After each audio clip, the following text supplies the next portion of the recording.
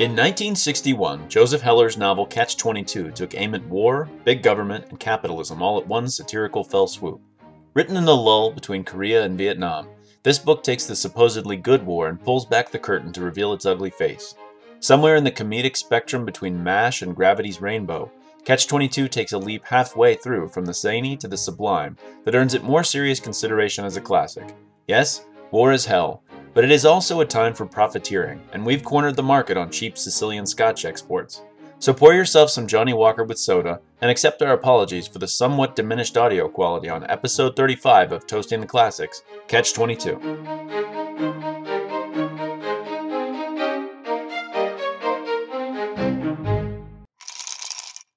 Welcome, everybody, to another episode of Toasting the Classics. My name is Clint Lanier. Dave MacArthur. This is episode 35. I feel like that's another milestone. That's right. This is the show where we talk about we present a classic work of art, some type. Right.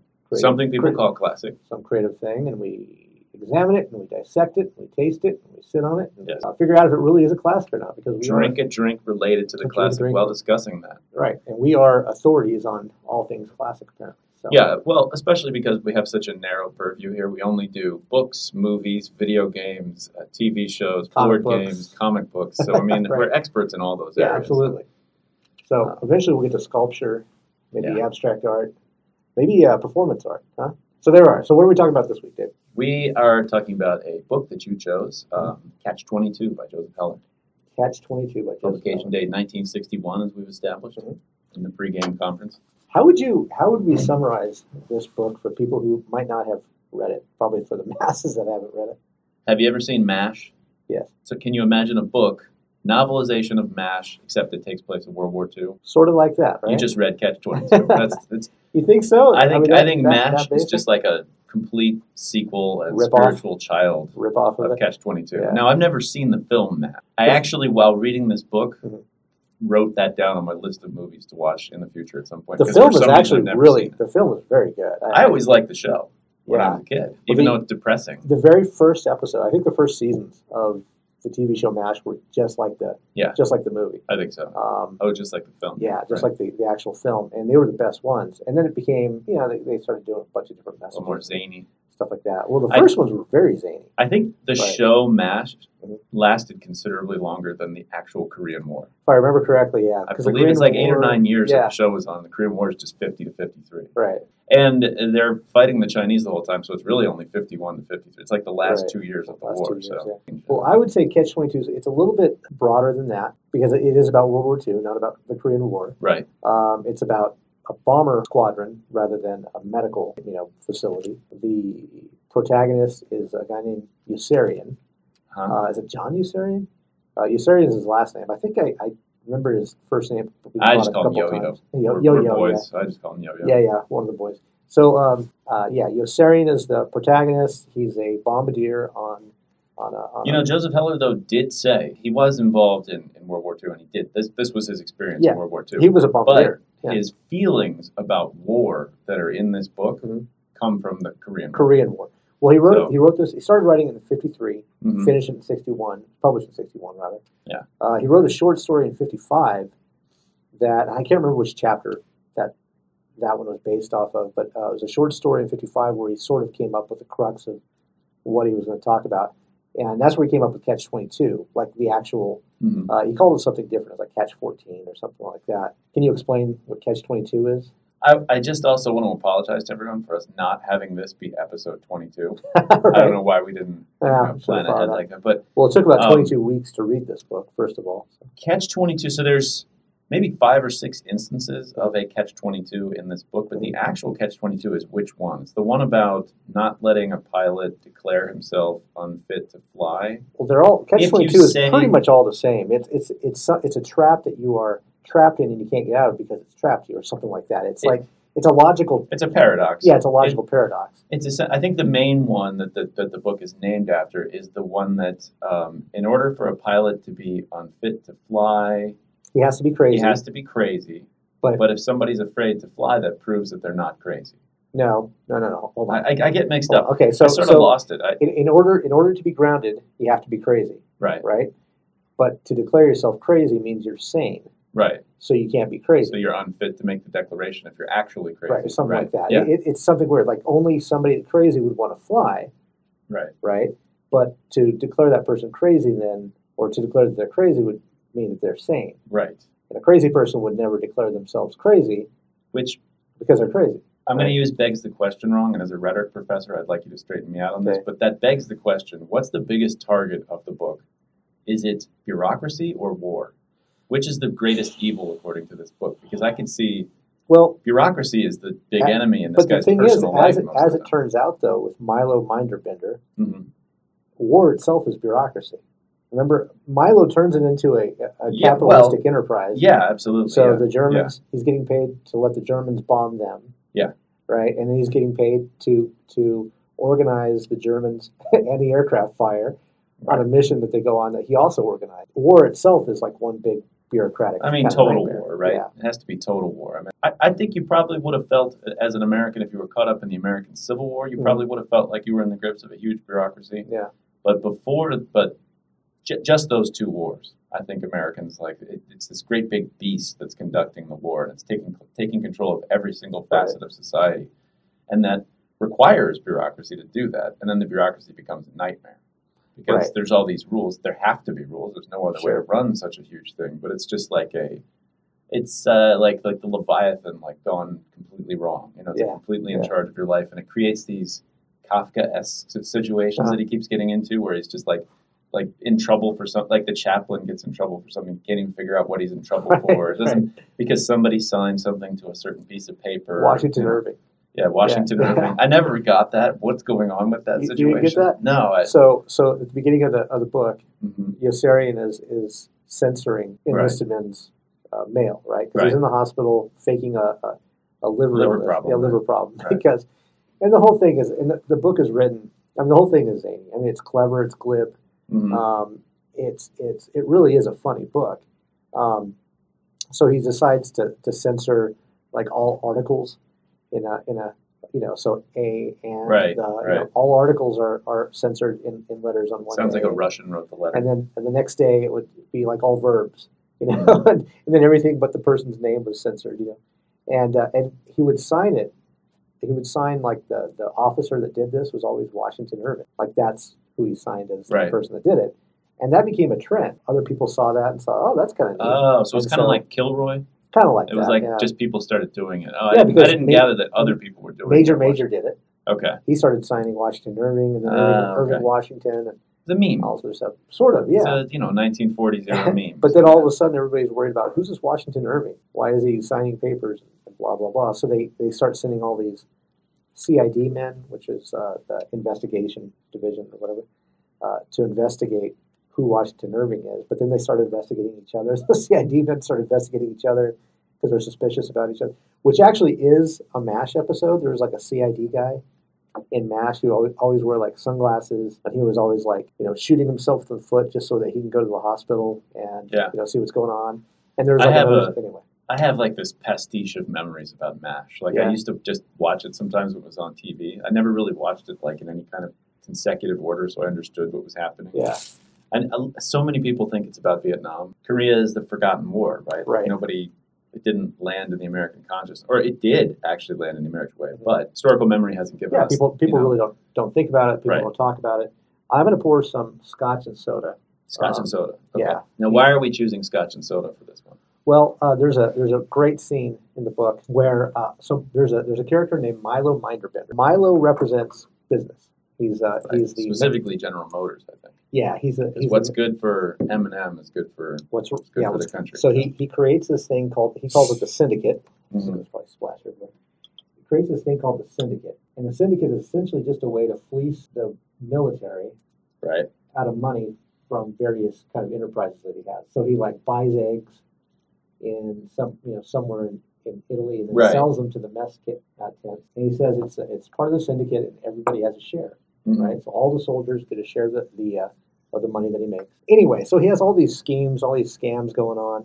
He turns Sicily into the biggest exporter of scotch in the world by importing scotch into Sicily and then reselling it out of Sicily for a huge markup. Right. So course. This is not Italian or Sicilian Scotch. This is just good old Johnny Walker, red, not the blue, of course. Now, there are other countries that make Scotch. Well, they don't call it Scotch. They can't call it Scotch. They call it single malt. Yeah. So Japan, China, India. Yeah, that looks like a Scotch and soda. It looks like something you would have had to drink at the officers' club. Yeah, absolutely. Cheers. So that's really the only thing that they kind of talk about. They don't talk about. I mean, everybody's drinking, but they don't really talk about what they're drinking. No, not really. So it's definitely not a prominent part of the book, right. But they do mention Scotch several times. So well, they mention Scotch specifically in that one. What kind of Scotch do we have today? This is just Johnny Walker. Johnny Walker Red Label, which is their base model, like $20 a bottle, something like that. What is the order of the colors? So the next one up is black, right? Next one up is black. Okay. And so they're all blends. So they don't make a single malt. Johnny Walker doesn't make a single malt. They're all blends. So it's typically the age of the Scotch they put in it. Okay. Right? But it sort of gets the expensive bottles of Johnny Walker sort of show that like single malt's not necessarily better. There are high quality blends. Correct. And I sort of had the wrong impression for years that like blend means. I mean, my dad drinks really crappy blended Scotch. Even the single malts are blended. I mean, everything's really a blend because you blend barrels into your bottling, right? And so what they'll do, say you take a 10-year-old Scotch. It says 10 years old on it. That means that the newest barrel that's in there is 10 years old. There might be some that's 15 years old. There might be some that's 18 years old. But it's all of the same malt is what they mean. Yes. It's all type of malt. Not even correct. Necessarily the same batch. That's correct. Like that, but, And so what Johnny Walker will do is he might take a few different single malts, blend them all together, and create this blend out of them. Where is Johnny Walker? Scotland. Oh, it is? Yeah, it is in Scotland. But it's not Highlands, right? I don't think so, no. The story behind him is he owned kind of a grocery store, a convenience store, whatever you call it in the 1800s in Scotland. Oh, there's a word, maybe like a mercantile? That's what we called it. That's what we called it in the Western United States. I don't think that's another part of the world.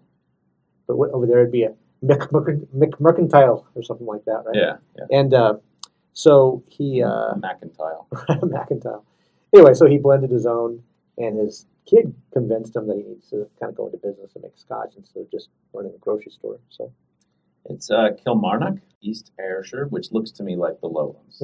Not far from Hadrian's Wall, actually. It's a little peaty. Got a little bit of peat to it. Not too much, but kind of a nice taste. Let me go for a taste. I've had Johnny Walker many times. Isn't that the one we said was in the background in a scene in Enter the Dragon? The old British guy's drinking. I think so. And Johnny Walker Blue is, of course, the really expensive one, and it's an older Scotch. The single malts that I drink, that just peaty is just not the word I would use to describe that. Oh no, just because I'm so used to drinking essentially dirt, like with clumps of it's not leaves in it. I mean, just because it's single malt doesn't mean that. It's typically like if you're drinking like an Islay Scotch or something like that. One of the That's usually the ones that I get. Oh God, those are Lefroy. Yeah, those are the ones I like. Those are. I like to know I'm drinking Scotch. Yeah, licking an ashtray. Yes, exactly. So back to the book. One of the big things that I think changed in America that doesn't get as much credit. It's a huge change. It's like when the Romans changed the way they did their army. Like the way that people talk about World War II, Korea, Vietnam. You've got these massive conscript armies, right? Or Air Force, whatever. Well, Air Force is part of the Army. Army Air World War II Army at Air the time, Corps. But anyway, so you get these massive conscript forces. It's a completely different military than what we have today, which is all volunteer. You don't have these like highly educated guys getting drafted into the military. Like a guy like me or you ending up in the military is a completely different attitude to people that go into the military on purpose. And that's their career, and that's what they're going to do their whole life. And the guys that we've sent to Iraq and Afghanistan, you just don't hear this kind of complaining about being in the military. Right. It's just a complete... There's highly educated people in the military. The officer corps is probably better educated than they were at that time. Yeah. But there's just not the same attitude. You're not a guy that hates the bureaucracy and doesn't want to be in the military. You did this. You have no problem with doing it. Yeah. Some people end up having a bad reaction to the actual combat, but the military itself is I think pretty well loved by the people that are in it today. Probably. And I don't think we've seen the political ramifications of that in this country yet. That is a big difference. Well, let's see. Conscription stopped, I think, 72. That sounds about right. Yeah. So we've had a lot of conflicts since then. We've never had anything huge. Well, Iraq and Afghanistan. And Afghanistan for 20 years. Yeah. But as far as manpower, we haven't sent 2 million people to war. No. Or anything like that. Yeah, I wonder what our total. We didn't even have 500,000 guys in Iraq like we did in the Persian Gulf. Persian Gulf War was probably our biggest single deployment, like at one time. That was it was 500,000 guys over there. I mean, it was a lot of troops. It was a lot, yeah. They did not use that many to invade the country of Iraq. No. That's the capabilities of the American military in 2003. Yeah. It's amazing that they went in there with like 150,000, I think, something like that, and took an entire country. Well, Iraq was so finished. Yeah, but if it had been a less capable force, I think we would have seen a lot of casualties. No, that's true. I think they were expecting a lot of casualties, and it didn't happen. Yeah. So. But that's true. This is a completely different type of army, different type of war. They didn't want to be there. Yeah. Well, it's not that we're not going to get. I would say we're not going to get great literature out of Iraq and Afghanistan for that reason. I don't know. I mean, because we're not sucking people in from outside. How many of the type of people that go in the military today are the type of people that when they retire, that when they get out, they're going to go to New York and write books? Well, a handful. They'll get some. I think there are quite a few that are disillusioned because of there's like the guy that wrote Jarhead. I can't think of what his name is because of what's happened. Well, I have a friend who retired out of the Marine Corps as a major. He volunteered the day after 9/11, so 12th of September 2001. Okay. He volunteered, and he was actually prior enlistment. Went to college, right. And then he was graduating. Was going to go to law school. 9/11 happened. Next day, he went to El Paso and basically applied for OCS. Got accepted. Got in the Marine Corps. Served, I think, like 2 or 3 deployments in Iraq and 1 in Afghanistan. But he realized that it was not that it was a losing battle, but it's like, what the hell are we doing here? Yeah. Type of thing in the first place. And so he's really disillusioned. I wouldn't be surprised. He's a brilliant guy. I wouldn't be surprised if he writes something about it. But there's a lot of those guys out there, that especially when you're looking back at it and what we saw this summer, where America's just like, we're out, and see ya, and just took off.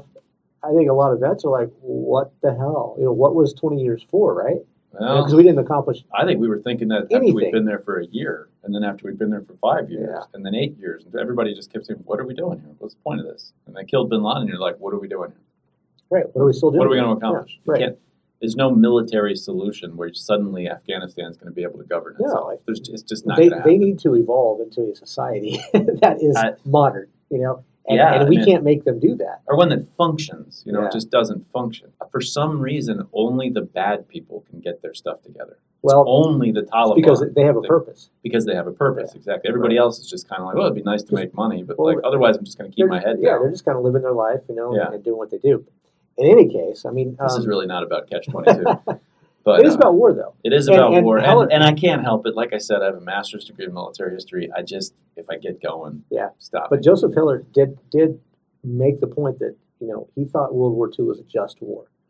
He thought that what we did in World War II, there were real bad guys, we needed to do it, and he was all for it. Yeah. It was Korea and then McCarthyism. Those were kind of the two things that he was responding to with this book. He didn't like the direction that McCarthyism was taking. The oath, what were those called? The loyalty oaths. Loyalty oaths. Yeah. Everybody had to sign. Captain Black had everybody sign and stuff. I mean, frankly, we were on the right side in Vietnam and Korea. No, we were. The difference between. But I think the perception there was kind of like, what are we doing there? It's hard to see it when you're. Well, look at South Korea today. That's what we fought for. Yeah, when you're in the middle. When you're in the middle. South Korea today, of BTS and Gangnam Style and stuff does not exist if the United States doesn't fight. But look at Vietnam. Vietnam's doing fantastic. Vietnam's doing fine. That's right. But Vietnam, I'm drawing a blank on the guy who's the president of Singapore for such a long time. But anyway, he said that the United States had to fight in Vietnam, even though it ended up being a failure and the communists took over the whole country. We fought there for so long and so hard that we bought Asia time to strengthen itself enough to resist communism on its own. And that's why, Asia is the economic engine of the planet. That's an interesting theory. And I think that'll be, it's a theory like any other theory that will be dissected. But the point is, like, when you're in the middle of it, it's kind of hard to see. And especially, absolutely. Well, it looked like a failure. It looked like we just lost. I think a lot of World War II vets were looking at Korea like, what the hell is this? I think a lot of World War II vets. Have you ever seen that show, Mad Men? No, of course. Okay, so I can't remember his name. The white-haired guy that's one of the Roger. Roger. So he's a World War II vet, And the guy that the show's about was a Korean War vet. Right. And they talk about it, a lot. It's like, well, it was a different war. It was a justified war. That's kind of what Rogers thinks. And Korea was looked at as like, why are we there? So a lot of that has to do with, like I said before, the historical memory of the conflict. Often what happens is World War II, like this book especially, what is this book about?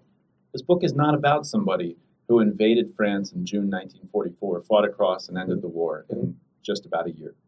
This is about somebody who goes into the Mediterranean theater of operations in like 1941 or 42 and fights the attrition level of the U.S. Army Air Corps, when they're in the bombing campaign, is the highest of anybody who's engaged in World War II on our side, on the American side. It's more like an attrition level campaign that just goes on and on and on, and you see people die. People don't put up with that very well. I don't care what kind of campaign you're in or what kind of cause it's in. It's all the death, and people don't handle that very well.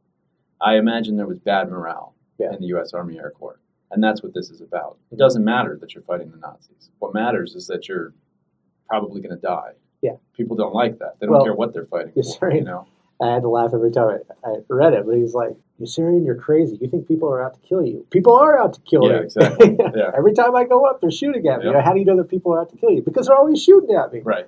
Right. Stuff like that. But the historical memory of the Korean War is 3 years bogged down fighting the Chinese across trenches, essentially like World War I. Right. We lost about 60,000 killed.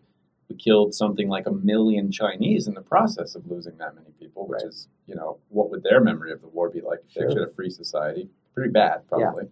Same thing in Vietnam. Guys are just engaged for years, year after year after year. People just don't react very well to that. And that's the memory of those wars. Whereas the World War II memory is invade France, fight for a year, and you're done. Sure. It's a good war. It's a clean war. They bogged down a couple of times. People have bad memories of that, but it's not remembered the same way. Have you ever watched the movie? No. It's actually pretty good. They had to cut out so much of it to make it 2 hours, right? So there's a show coming out apparently. Yes. Like a Netflix show or something, like a series. 4-issue. I don't know if it's going to be like an ongoing series. We'll see how that one. But I think the movie is worth watching. Alan Arkin plays Yossarian. It's a good choice. I like him. Yeah, he's good. They have John Voight as Milo, which again is a great choice. What year was that made? So it must have been made 68, something like that. Oh, okay. That's pretty early for John Voight, right? That's right around the time he did, so he was really young. Urban Cowboy? Midnight Cowboy? Like no, it's not. Urban Cowboy is John Travolta. Yeah, Midnight Cowboy. Midnight Cowboy is John Voight and Dustin Hoffman, right? But that was actually shot at a place called San Carlos, Mexico. And I didn't know anything about it.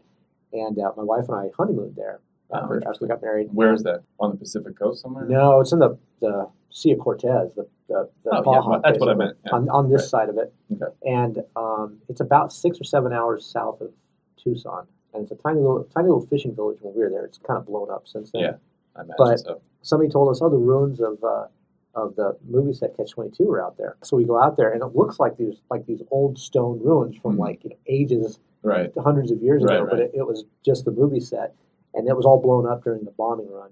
That was like the last scene they filmed because they needed everything before they bombed it, right? So then we had to go home and watch it. But the whole thing, that's like the ocean, the part with Kid Sampson. All of it was shot at San Carlos right there. It's a beautiful place. Yeah. How about how the structure of the story? What did you think of that? I hated it. Why don't you? Can you tell? I hate the nonlinearity. Tell listeners how it was structured. It's structured as in the first 2/3 of the book, especially jump around, and you're constantly. I don't know if you'd call it stream of consciousness, but it's a little bit like that because you're like hearing about an event that has happened, and then it's happening, and then I just found it really hard to follow what was going on in the book because it was jumping all over the place like that. And I was having difficulty because I found the repetitive dialogue irritating.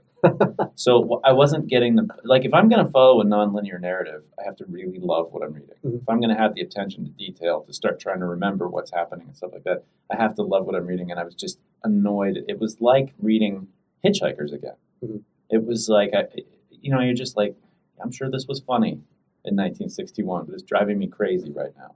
The people keep repeating those lines of dialogue over and over again. Like there'll be like a 2-page sequence of somebody repeating the same thing. Right. And I'm like, I really don't have patience for this. Like this is driving me crazy. You just want to get through it. Yes. So I was having a lot of trouble with the nonlinear structure. So when it would settle down, I enjoyed the book. If it had just been written linearly, I would have enjoyed the book way more. Do you think it would have been successful? Because it's a bit experimental. I can't fault its although it wasn't terribly successful stateside when it came out. True, but over the years, it was kind of like a cult hit as a novel. Of course, England got it right off the bat. It was exactly like what happened with Pet Sounds. Pet Sounds, yeah. It went over to England and was immediately successful. I don't know why. Here it sold like 10,000 copies. Probably because it made Americans look like idiots. If you want to sell a book in England, well, it's also as an American, go over there and talk about how stupid Americans are. True. They love That's a good point. They'll eat that up. It's also quite highbrow, kind of like Pet Sounds. It's esoteric, It's an experimental type of writing that he's doing. I mean, the experimental style nature. It's highbrow. It's not really. When did On the Road come out?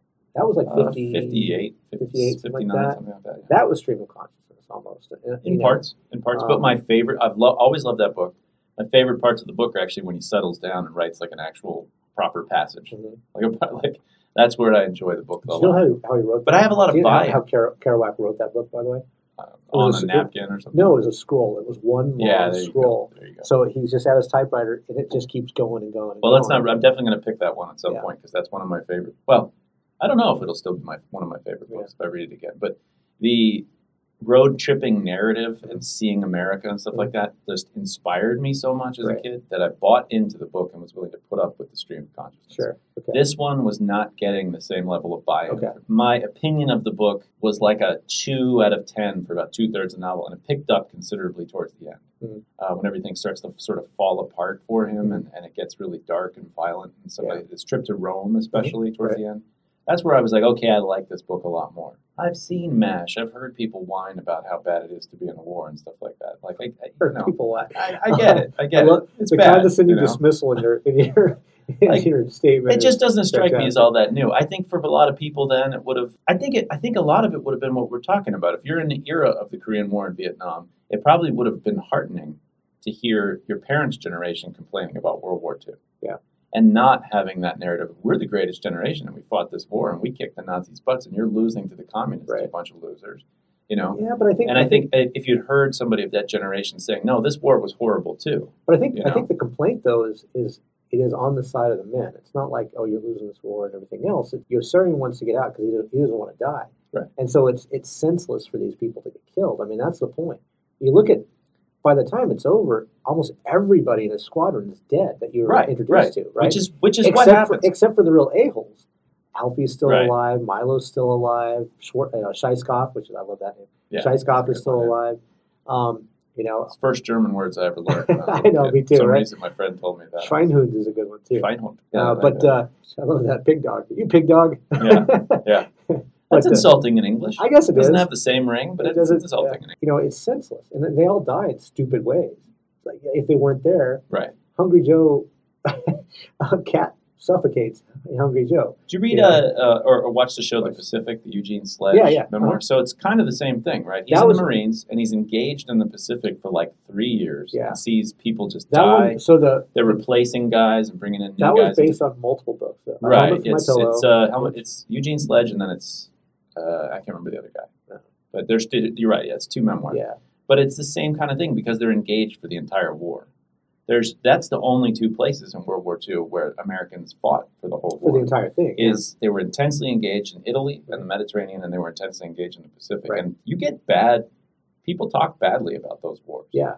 You don't get that from the Northwestern. Well, you don't get a lot of Europe you don't get a lot of the heroism that you do from Normandy. I mean, like you said, right. To a lot of people, World War II is invade Normandy, march to Berlin, right? And there's this brief lull in between, is the Battle of the Bulge, there's a big slowdown in the Hurtgen Forest, and you hear some bad echoes of that. But it's just one short campaign. I think John Wayne made like 3 or 4 movies about the Pacific. I think he made Iwo Jima. He played Sergeant Stryker in one of them. Yeah. But you're right; you don't see a lot of that heroism at all.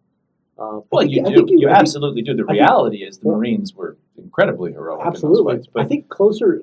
But they don't have that idea of it. Yeah, I don't know. Because if all your friends are dying, you're just not going to be. What's funny is throughout the book, the threat was always, we're going to ship you to the Solomon Islands. We'll ship you to the Pacific if you don't like it here. Exactly. It's going to get worse. Well, because you've got intense combat, the same as you have there, but you also, the jungle is killing mosquitoes people. I mean, it's terrible. There's a whole book I read about it's essentially about the land campaign in the Pacific, which is mostly in New Guinea. And it was all about the Australian and American infantry fighting there. Just what a nightmare. And the Japanese as well. Just what a nightmare it was. Like, just absolute nightmare fighting in that campaign. Like, it's back to what it was like in World War II. In the Civil War, where most of the troops are dying of disease. Right. If they're not dying of disease, they're drowning in neck-deep mud and stuff like that. I mean, it's just a terrible place to fight a war. I just I got back. Last weekend. I was in Texas visiting a family friend. This guy is 99 years old. Just turned 99. He was part of the, I can't remember, 33rd Infantry Battalion. But he was assigned to a 155 millimeter howitzer gun. And he was drafted in like 42 and sent to the Pacific. So he was in Guam, and then he went to Saipan. And then after Saipan, he was actually part of the invasion fleet for Japan. And his battalion was the first to land on Japan and occupy it after they surrendered. Just some amazing stories from this guy. I mean, just his observations. I remember a story that really stuck in my head. There was a guy in the same sort of thing. The guys that come in and occupy Japan, but they landed at Hiroshima. Yeah. And came into the port, and he said there was one little boy walking around the port, just like a homeless, orphan kid, obviously. The next day, they woke up and they never saw another single living person in the city of Hiroshima. Yeah. So this kid was just I cannot get that image out of my head. Yeah. Like a little kid wandering around a place like that, and then probably dying. Imagine. But I mean, just the whole world was on fire. Yeah. I mean, everything was on fire. Yeah, it's pretty. The picture that Heller paints at the very end of it, like you said, like chapter 39 or whatever. What was it? The Eternal City was the name of the chapter when he talked about Rome. Which is Rome, right? And that was the first time that you really saw the carnage of war. Like the whole town, the whole city is completely destroyed from bombing. Everything's bombed out. And then people turn into savages. They're beating each other and raping and stealing from each other and everything else. Right. And that one line in there that it must have been, traveling through the city and looking at all of this going on must have been what it was like, what it felt like to be Jesus walking through the world. And he said a leper would have been a welcome sight because a leper he can help. You don't remember that line? No. It was towards the end it was before the whole Alfie situation. Murdering the girl. Right. He's walking through and he's seeing like this little kid getting beaten. By a grown man. Yeah, and he sees somebody else getting beaten. He sees a woman. Well, each block repeats itself. Essentially, you have the same kind of violence. A woman gets robbed. Yeah. And it's just over and over and over. Right. And it's dark and everything's like just terrible. And he says that this must be what it felt like for Jesus walking through the world. I mean, you're looking at all this stuff going on. Because you can't fix the moral rot. You can only fix like the and as we said, physical. A leper would have been a welcome sight because I can heal the leper. I think that's the mastery of this book. Is it's glib, glib, glib, glib, and then the very end just smacks you in the face like a baseball bat, right? Because everything that happened up to that point was good humor, but then everybody dies. Right. There's the episode with Alfie, where he. Well, there's a couple of pretty violent episodes that seem almost kind of real. There's the bit where Kid Samson gets killed. That's towards the end. Which kind of came out of nowhere. Like I was like, that's sort of the start. And then when the pilot kills himself, McWatt kills himself, and like that whole part, I was that's where it got realer. I enjoyed the book way more when it was real. But I think that's because of everything before it. I mean, he sets it up. I mean, literally like 37 chapters of lulling you. There's it's glib humor, it's stupid punchlines, it's dumb dialogue. Right. So I know they're out to kill me. Every time I go to an airplane, they're trying to shoot at me, and also their stuff. And so it's kind of like it's fun or it's glib or whatever, but then all of a sudden it becomes real serious, real fast within 3 chapters. And at the end of it, you're like, holy cow, because it's just a whirlwind at the end. I had a couple of thoughts about the writing process of it. It must have been so difficult to write this book. I mean, it took them 7 years. It's the kind of thing you'd have to, and this is what I say. You have to plot it out, right? You'd have to plot it out like mechanically, right? Because otherwise you'd lose all the threads. And that's my problem with reading it for the first half was that if I'm not like really into it, it's super hard to get to force myself. It is. Well, because as a reader, he'll give you the punchline of a joke, And then the setup will come two chapters later when we find out what happened. Because they'll say, like that time when can I say the word? Nate Lee's prostitute. When Nate Lee's prostitute. The book was banned in several jurisdictions because, like in school jurisdictions, because of that word. Yeah. So like the time, when Nate Lee's prostitute was hitting him over the head with a shoe. And then it just goes on, and you're like, what? 3 chapters later, it tells you the story about Nate Lee's prostitute hitting him over the head with a shoe or something like that. And you're like, oh, okay. And it does that every chapter. So every chapter has the setup for a punchline that came well in advance. So but even the final chapters sort of do that too. You finally understand because he talks about Snowden. He talks about Snowden all through the book, right? That keeps coming up because that happened early. That's one of the bad things that happens early on in his experience. And in the non-linear portions of the narrative, he keeps referring to it. Mm-hmm. And you get a kind of hint of how bad it was, and then there's a very graphic description of what happened towards the end of the book. Then he reveals what happened. That's that's a pretty powerful bit. I mean, they talk about him like... sounds like he bled to death. Well, he did, yeah. I mean, everything that was inside of him was outside of him. But you get a little bit more of a reveal as it goes through, like that time when he had to wash Snowden off him. He came out completely naked. Yeah. So he could wash Snowden off of him and refused to wear clothes after that. There's a couple big shocks. Yeah. And the reveal is but again, that's like the last 3 chapters where all of that comes together, happens, and you're like, holy cow, Like that end of it. The end of it really shows you how senseless it all is, right? I think the first book that's really like this, like the one that really or I don't know, maybe I'm talking out of my butt here, but All Quiet on the Western Front is really like the first one like this. That's because even like the Red Badge of Courage about the Civil War is kind of about like a man's struggle against himself and finding courage, whereas that one is just like this is a bad situation and this is what it's like to see everybody die.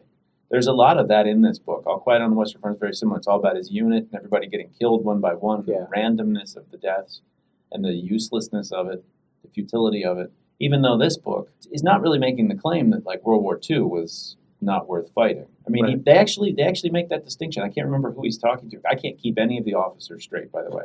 Colonel Cathcart, Colonel Korn, General Scheist. I remember him because he's the one obsessed with marching and stuff like Danby. I don't remember all these. It's very hard to keep all the characters straight. But he talks about how this is not like World War I, where it's not a big deal if we lose to the Germans. If you lose to the Germans this time, they're out to kill everybody, and it's a bad thing. And he doesn't even argue. Even all these anti-war people don't even argue with that. They're like, that's right. That's really not what we're talking about. That was a funny part about Milo, and that when Milo decides, the Russians or the Germans, everybody but the Russians, he won't work with communists, right? Because he represents business, right? It's so funny, and everybody's in the syndicate, including the Germans, And so he gets stuff from the Germans. They pay him to bomb his own place. And he sells them ball bearings, which is a little veiled reference to the fact that the American air campaign was specifically designed to take out their ball bearing factories. Well, they thought if they could just get one part of their industry and destroy it, that they could win the war. Well, there was a lot of controversy afterwards because Ford had a plant in Germany and France, and the trucks that were rolling out for the German army were Fords. There's a scene, it's really funny looking back, and actually I think GMC too, but there's a scene in Band of Brothers at the very end when one of the guys is losing it, and he sees all the Germans that have surrendered, and he's all, that's right.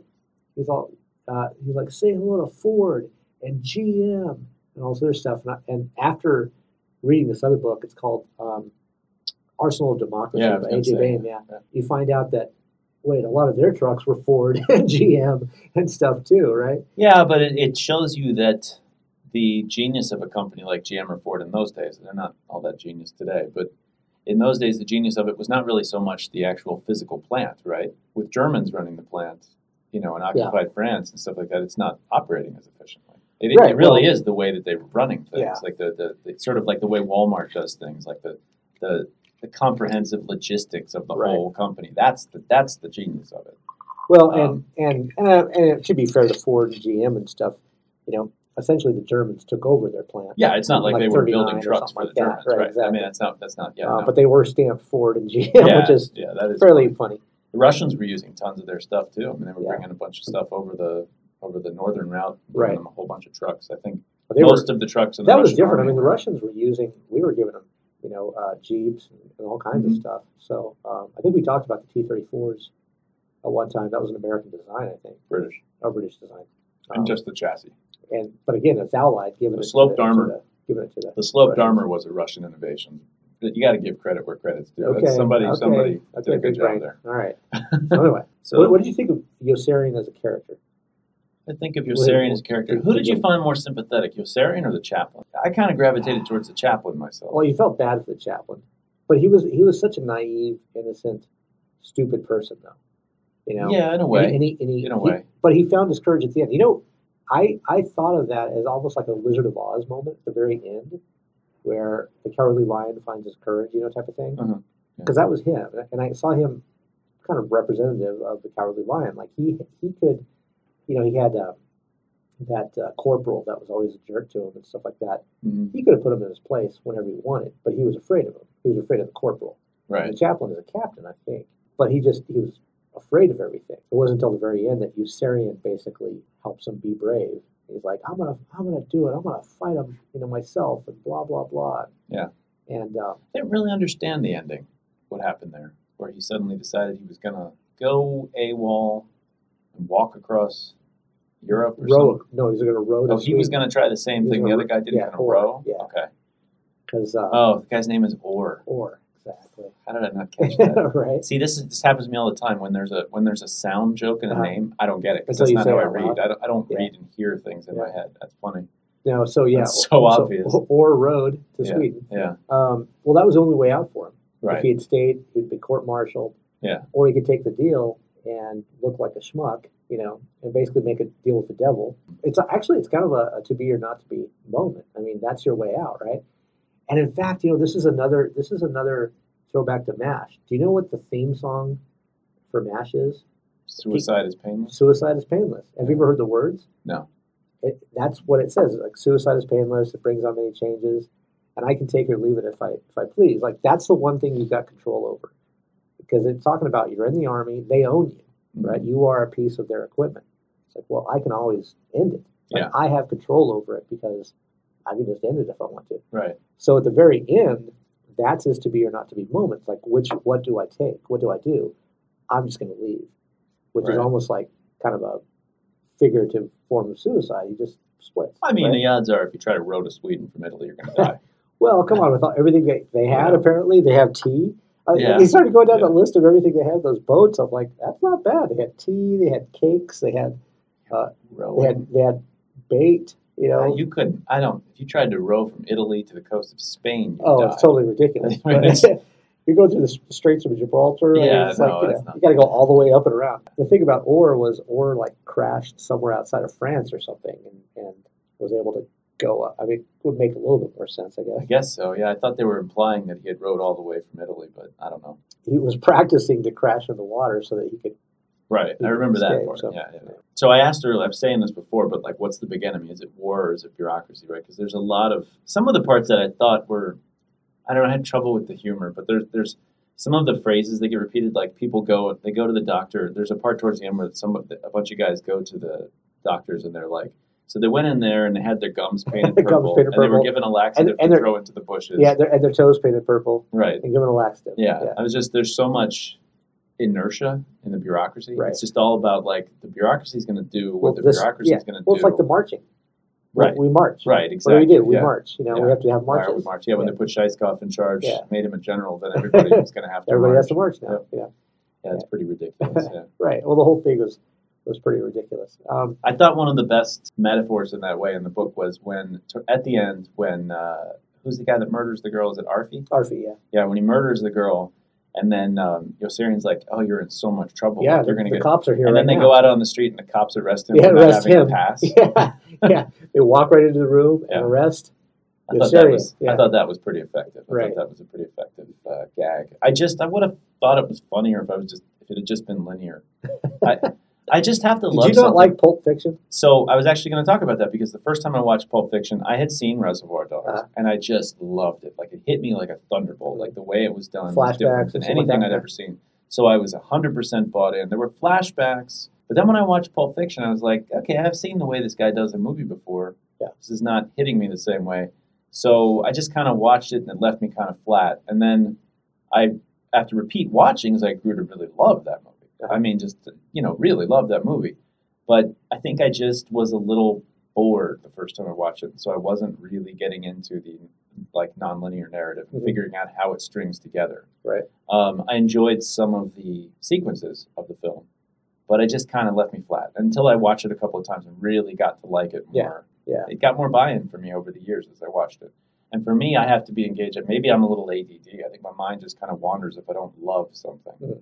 I was thinking about that. I was reading Marvel comics the other day, and I was thinking, why don't I ever have to make an effort to remember things about comics? Mm. It's just because I have so much buy-in. I'm just enjoying it. Yeah. So it's I don't have to take notes about characters. Yeah, they're fairly mindless, right? Like Dale Whitman is the Black Knight, and he carries the ebony blade. I remember that the first time I read it. Why? I don't have to study that, but it's just more interest, attention to detail. Ladies and gentlemen, we are trusting this person with judging masters. Yeah. Or judging classes, rather. So exactly. Are we at the time we should talk about the biggest surprise? Yeah. Let's do it. Do we need to bloviate some more before we get to that? No. This is a no bloviate. No bloviate zone. Oh yeah, right. Yeah, sure. What was your biggest surprise? Had you read this before? Let's pause. Let's put a pin in. Surprise. Have you read the book? I had never read it before. Okay, I had watched the movie, and I bought this, first at ninth printing, first edition. Yeah. Like at a yard sale or something, and I've had it on my shelf ever since. Never read it. Oh, okay. Oh, that's great. That's always a good feeling to finally read something. But it's, I knew it was a classic. Well, I knew it was supposedly a classic because if you go out to our Barnes & Noble here in Las Cruces, New Mexico, there's a painting of it on the wall. There's a painting on the wall. Yeah. Like it's one of those that they hold up. There's also The Natural, Tree Grows in Brooklyn, which we've hit. One book up there that I don't know, and I remember walking past it at the mall the other day, and I was like, what? It's the last one on the right. Yeah, it's past The Natural. There's one on the right. And I was walking past and I was like, what is that? Is there book? A Brave New World? Is that one up there? It might be. It might be. Yeah, there's. But I actually went. There's one in the cafe Under the Volcano by Malcolm Lowry. Okay. I actually went and got that and read it a couple years ago. Okay. So I was like, I don't know that. What is that book? But it's about Mexico. It's actually pretty good. Interesting. Okay. So I had not. I'd watched the movie. The movie was funny. Alan Arkin was funny. I count that as that's kind of an intersection with the text. You've seen the movie. It was contextual. So you're familiar with the character. Okay. So. Right.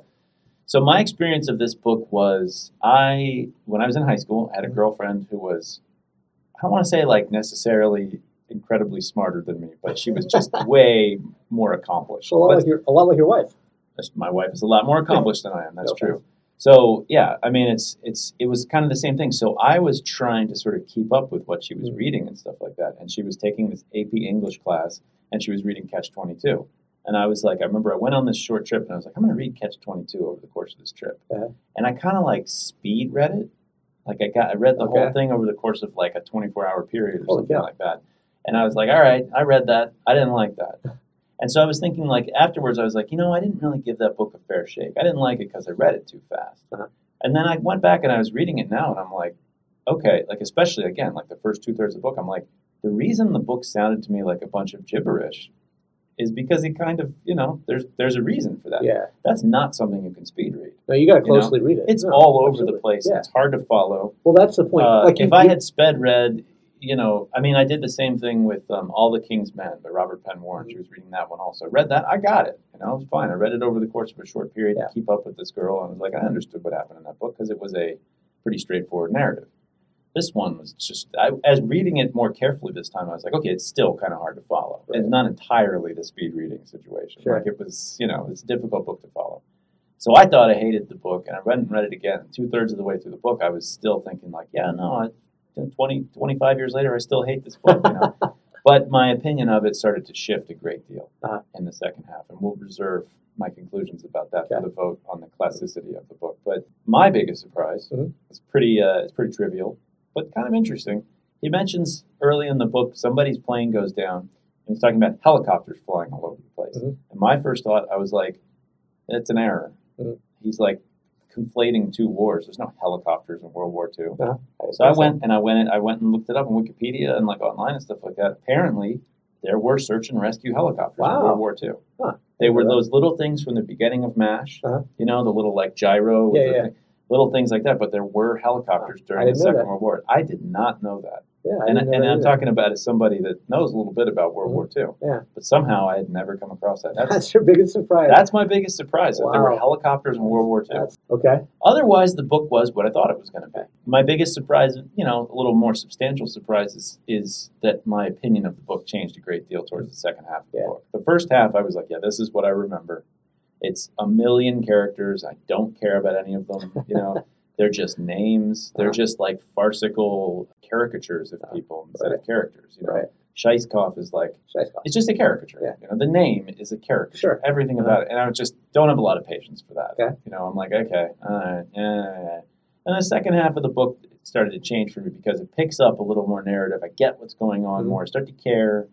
Yossarian leaves an emotional imprint, especially that Rome experience we talked about. Yeah. You start to understand these are real people. Right. I don't have a lot of sympathy for caricatures. I don't want to read something about. I want to read about real people with real feelings and things like that. It's the same thing we were saying about Hitchhiker. It's boring. Yeah. To read a caricature. A two-dimensional. Two-dimensional character that like it's just there for a gag. Yeah. Which is not quite what this. That's not what this is.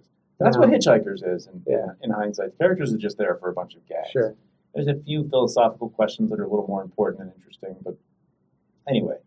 So I'm segueing my biggest surprise into talking about whether I would vote for it as a classic, which is the second half buoys the book a lot more for me. And it's in the first half I was like, I'm going to have to vote this down. This is just not good. I don't know. Please give me some of your closing arguments. Well, I haven't said my biggest surprise, which was... Oh, right. I thought we started with your biggest surprise. I'm sorry. Well, we did, but then we moved to your biggest surprise. And then I bloviated. Before I even had a chance. Problem is all that bloviation. But no, my biggest surprise was simply like probably the last 3 chapters of the book. What happens to Snowden? The reveal for Snowden. Right. The whole scene for Rome. I thought they sort of told us what happened to him. It just was in more detail. Well, they said he froze to death. Kid froze to death. But he also had... So, you know how the surprise is he's working on that one wound and then discovers that there's a gigantic one? He says that earlier in the book because that didn't surprise me. Well, no. I was like, he mentioned that he had discovered a second bigger wound. Right. Right, but they just pass by it. And it's so benign that you're like, oh, okay, whatever. Yeah. But they say the poor kid that froze to death. That's how they put it. Yeah. And the reason they said that was it kept saying, I'm so cold, I'm so cold, please you cover would be me, if right? It was a giant villain. I mean, just that scene, God, that was so powerful. Because Yossarian, like, why is he even there with Snowden? Why is he there?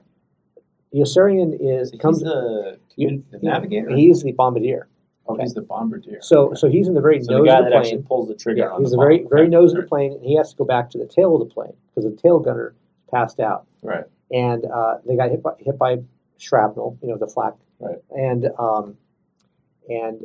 Dobbs is like losing it. It's like somebody help whatever. But up to that point, Yossarian comes across as this crude, crass. He totally apathetic. Really only cares about his own like survival, right? And then he goes up to him, and he's like he's helping him out of a sense of duty.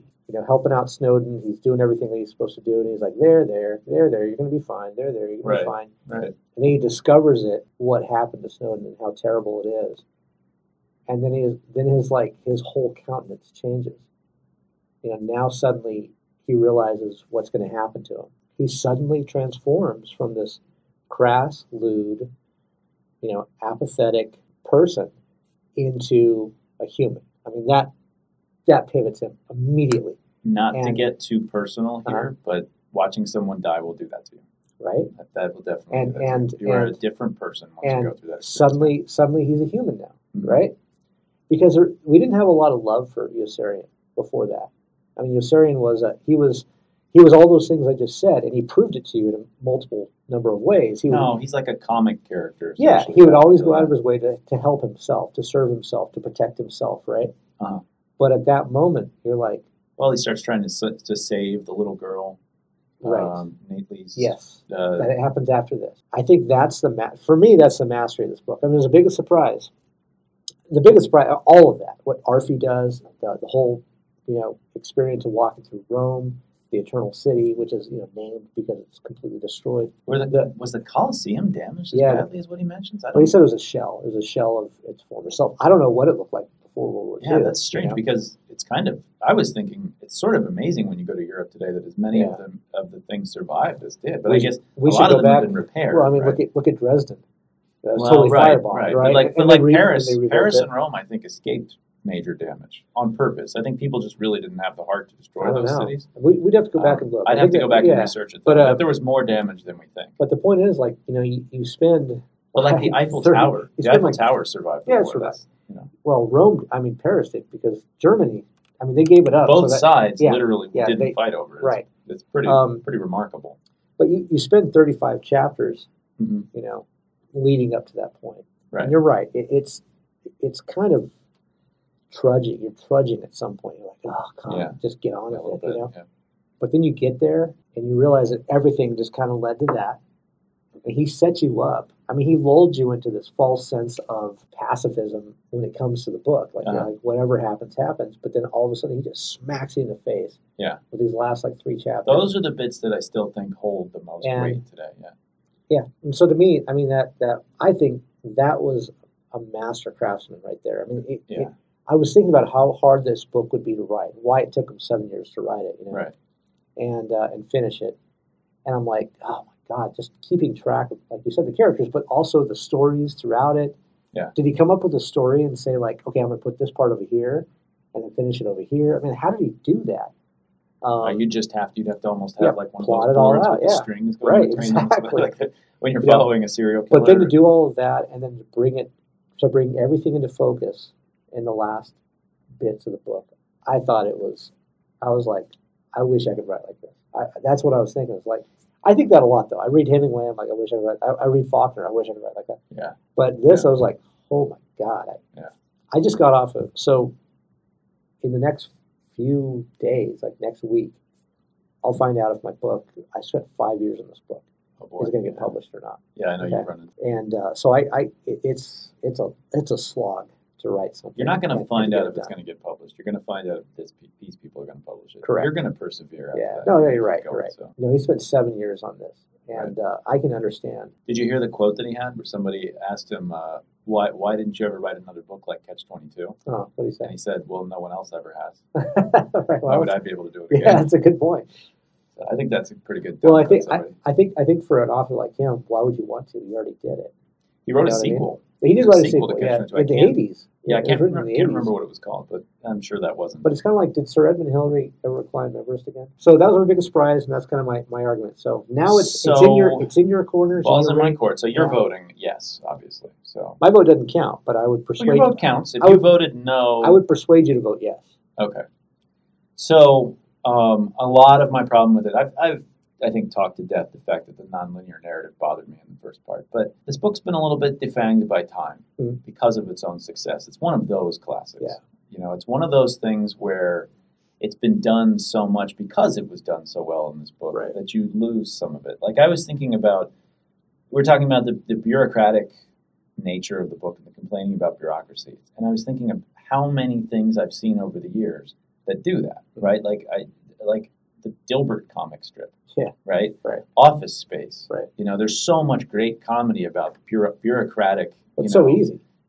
Inhumanity. It's an easy punchline. That it's been done so many times that obviously this isn't as funny as that to me because I'm living 60 years later. Right? Like, when I watch Office Space, that makes me laugh. Yeah. Douglas Adams is kind of the same sort of thing. There's a lot of like bureaucracy going on in that book, and that's what's funny. And it's funnier because it's later. Well, that's true. Humor, I think humor, the closer you get to your own time, is just going to be funnier. Yeah. It's just because it's more relevant. Right. Comedy is about commenting on society. I think we proved that with George Carlin. I think we proved that many times with comedy. It just, so it loses a little bit of it. And that repetitive dialogue that sounds like something out of an I Love Lucy episode would have been revolutionary. To take the sitcom dialogue and stick that into a novel about war is a terrific idea. Sure. That I've seen done a million times because I live in 2021. Right. So I have to take that into account. And it's the moments you're talking about, the moments of pathos that really up the ante and continue to be able to be read effectively today as a piece of literature today that hits the same way it did then. The comedy loses it. The pathos still there on the page. And the combination of the two things, and when I remember the techniques that were new and where this book stood in history at the time, then I vote for it as a classic.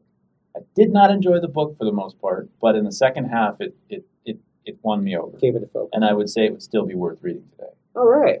So I think it gets. Cheers. Yeah. That's awesome. So we'll cheers it. We'll toast it. As a booze writer, which I am, right? I get a lot of. Like a writer that gets a lot of booze on the things you write. I write. That was the stupidest thing I've ever heard. I'm sorry, I'm a full-time dad. Well, if I say spirits writer, you're going to be all ooh, Casper. Yeah, okay. Different kind of booze. Right. A different kind of spirit. Anyway, but is that why it's called booze? Because it's spirits? Maybe. Oh, that's a good one. I get free samples all the time. They send me bottles of booze all the time, which is great. But they also sometimes send me like glasses, and they send me a bunch of other like kind of kitsch stuff. Are these highball glasses? Is that what you call them? These are highballs. And sometimes what they're trying to do is they're trying to get you to really like them so that you'll write a positive review. Of course. Even though it's against the law. My wife is a doctor. Yeah. So she gets free samples, or she gets free samples all the time. That does not affect her opinion of their product of course not. At all. I got a bottle of, I can't even remember what the bottle was, but it came with 2 Tiffany & Company crystal glasses. Oh, nice. These are $150 glasses each. Yeah. Your booze is not that good. Finally, we're at a phase in our lives where you didn't just go out and pawn those, right? No, I haven't. There's definitely been times in my life if somebody gave me a $150 glass, I would sell them. They're currently on eBay. I just haven't. Oh, okay. There you go. Reserve is too high. Anyway, hey, thank you everybody for joining us on this episode of Toasting the Classics. Yep. I'm glad that we came out with this as Catch-22 as a winner, so to speak. What are we doing next time? We got to choose something that we're going to vote down, right? It's just a win streak for the classics. Down. I mean, every once in a while, yeah. But so the next one's a movie. Okay. So the movie I chose, I wanted it to be at least tangentially Christmas related because we're in the Advent season right now. Sure. I went with Planes, Trains, and Automobiles. Oh, very good. Which is a movie I have vague memories of. I enjoyed it, but I don't remember it terribly well. Let's go back and see whether it's that still sounds fun. great. Because comedy doesn't keep. The director, John Hughes. I think so. Yeah. Yeah. And Weird Science, 16 Candles, Pretty in Pink, Home Alone. Right? Home Alone. Did he do it? He might have produced it. I don't think he did Home Alone. But yeah, I can't wait. Well, that would be perfect. And thank you everybody for joining us for Toasting Classics. I am Clinton here. David McCarthy. Toasting Classics. Peace out. Peace. That's it for episode 34 of Toasting the Classics. For those playing along at home, check the notes next week for what we'll be drinking while discussing the 1987 film Planes, Trains, and Automobiles. If you'd like to get in touch, please send us an email at toastingtheclassics@gmail.com. Send us show ideas, comments, complaints, and your recommendations for the best in war fiction. Check out my blog at theattractivenuisance.com and follow us on Twitter at @ractivenuisance. Our music was written by Michelle MacArthur. See you next time on Toasting the Classics.